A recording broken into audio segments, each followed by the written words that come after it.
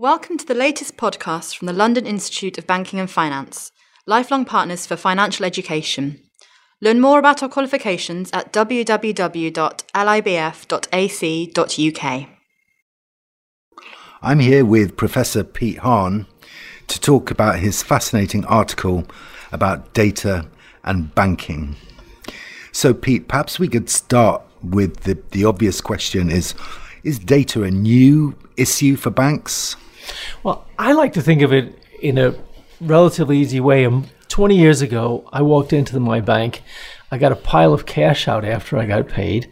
And I went to, whether it was the dry cleaners or the grocery store, or I went and I bought my commutation ticket and how I got to work. And the bank just knew that I took out so much money and what I got paid. Today, I'm using electronic payment information, and the bank knows now that I've been to all of those places.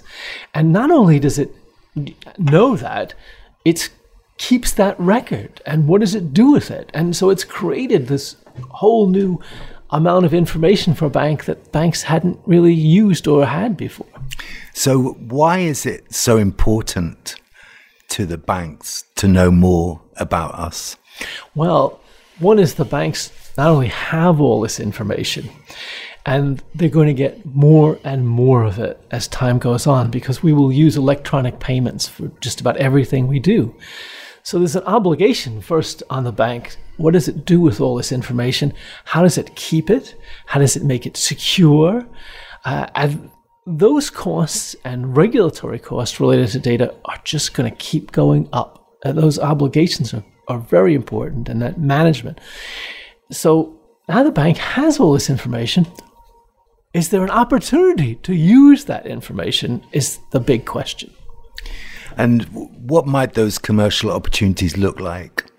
Well, I think right now banks are exploring this, sometimes in-house, sometimes with partners.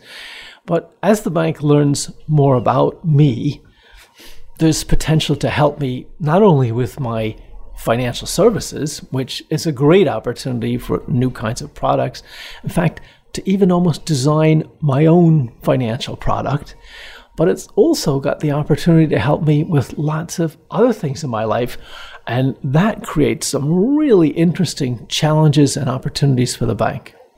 But I guess not only for the banks, there'll be other people chasing the same data to use it for different commercial purposes. Is that right? I would agree, and I would say most of that data, but not all of it, not some things like my salary and other areas like that, is probably out there in the big public domain, but it's spread quite thinly. So some merchant might know I bought this, but do they know I also bought that? I got so much in pay. How much did I put into this investment or that savings account? How much did I do this? So the bank has my financial life together, and having it together is a lot easier than somebody trying to put it together. So we hear a lot about banks having firewalls broken into and incurring other cybersecurity issues.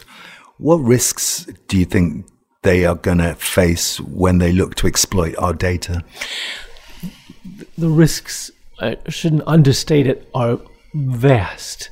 One, we started talking before about just protecting that, using it, some of the ethics that come in, and then you've got the whole world of people trying to hack into it, take advantage of it. So banks need to get better at this whole concept, not only of data management and looking for all the risks that could happen, and equally so this chance to really help customers in a big way that frankly can also help the bank make a lot more money.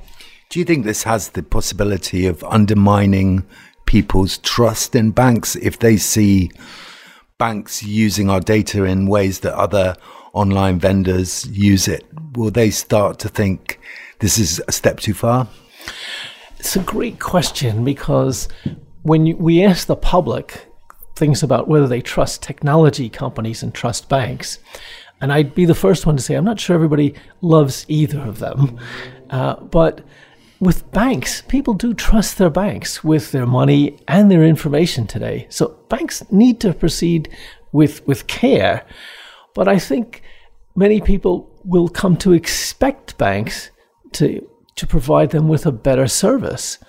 And this, through new technologies like all kinds of digital services that are available and machine learning and artificial intelligence, the prospect for a bank to look at me and say, Pete, this would help you, and give some different advice to you, Alex, and say, this is what you need, is the great way forward. Because today the bank will send all of us something and say, do you want house insurance? And I don't live in a house, I live in a flat. So as that knowledge gets used, the bank has opportunity, but it's going to have to prepare its customers really well to get that advice. There was a recent piece in the press about how challenger banks are struggling to get all of our financial services under their umbrella, and that a lot of young people use challenger banks for payments, but very few use them for salary and other purposes. So do you think this data mountain is going to give the incumbent legacy banks a great competitive edge over the new competitors? I do. I think banking, we don't appreciate as much how much that long-term trust relationship is there in other parts. You know, you can almost laugh. I show students pictures of old bank branches with the columns out front. And there was a really important reason why banks were designed that way, and that was to give people confidence that their money was going to be safe in that building.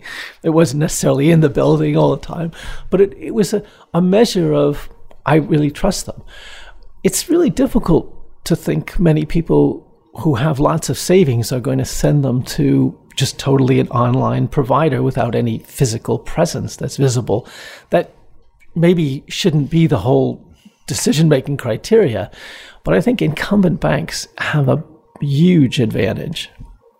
So what does it mean for us as an educator in terms of the courses that we teach, but also the roles that we're preparing students for?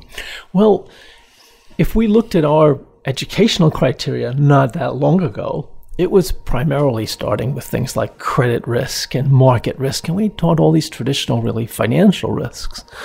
But as it evolves, as we prepare people for financial services, we're going to be preparing them a lot more for managing a financial institution and those much wider risks that we sort of broadly call operating risks. But thinking about a bank and ethical decisions, well, you know, we used to probably define that to where you're being bigoted or prejudiced when you granted someone a loan. Today, if someone's medical bills are coming through, the bank really knows a lot about their health. And that is a big ethical challenge that a bank hasn't had before. So it's just the tip of the iceberg. But certainly banks will need to educate their employees, and we're trying very hard to develop that curriculum right now. Great. Pete, thank you so much for your insights. And this is an exciting topic, which I'm sure will run and run. Thank you so much. My pleasure. If you want to read more about this topic, then have a look at our website where you can find Pete's article, Banking and Data. Have you noticed the change? Thank you for listening. You can find out more about our qualifications and our work at www.libf.ac.uk. If you want to get involved, contact us at podcast@libf.ac.uk.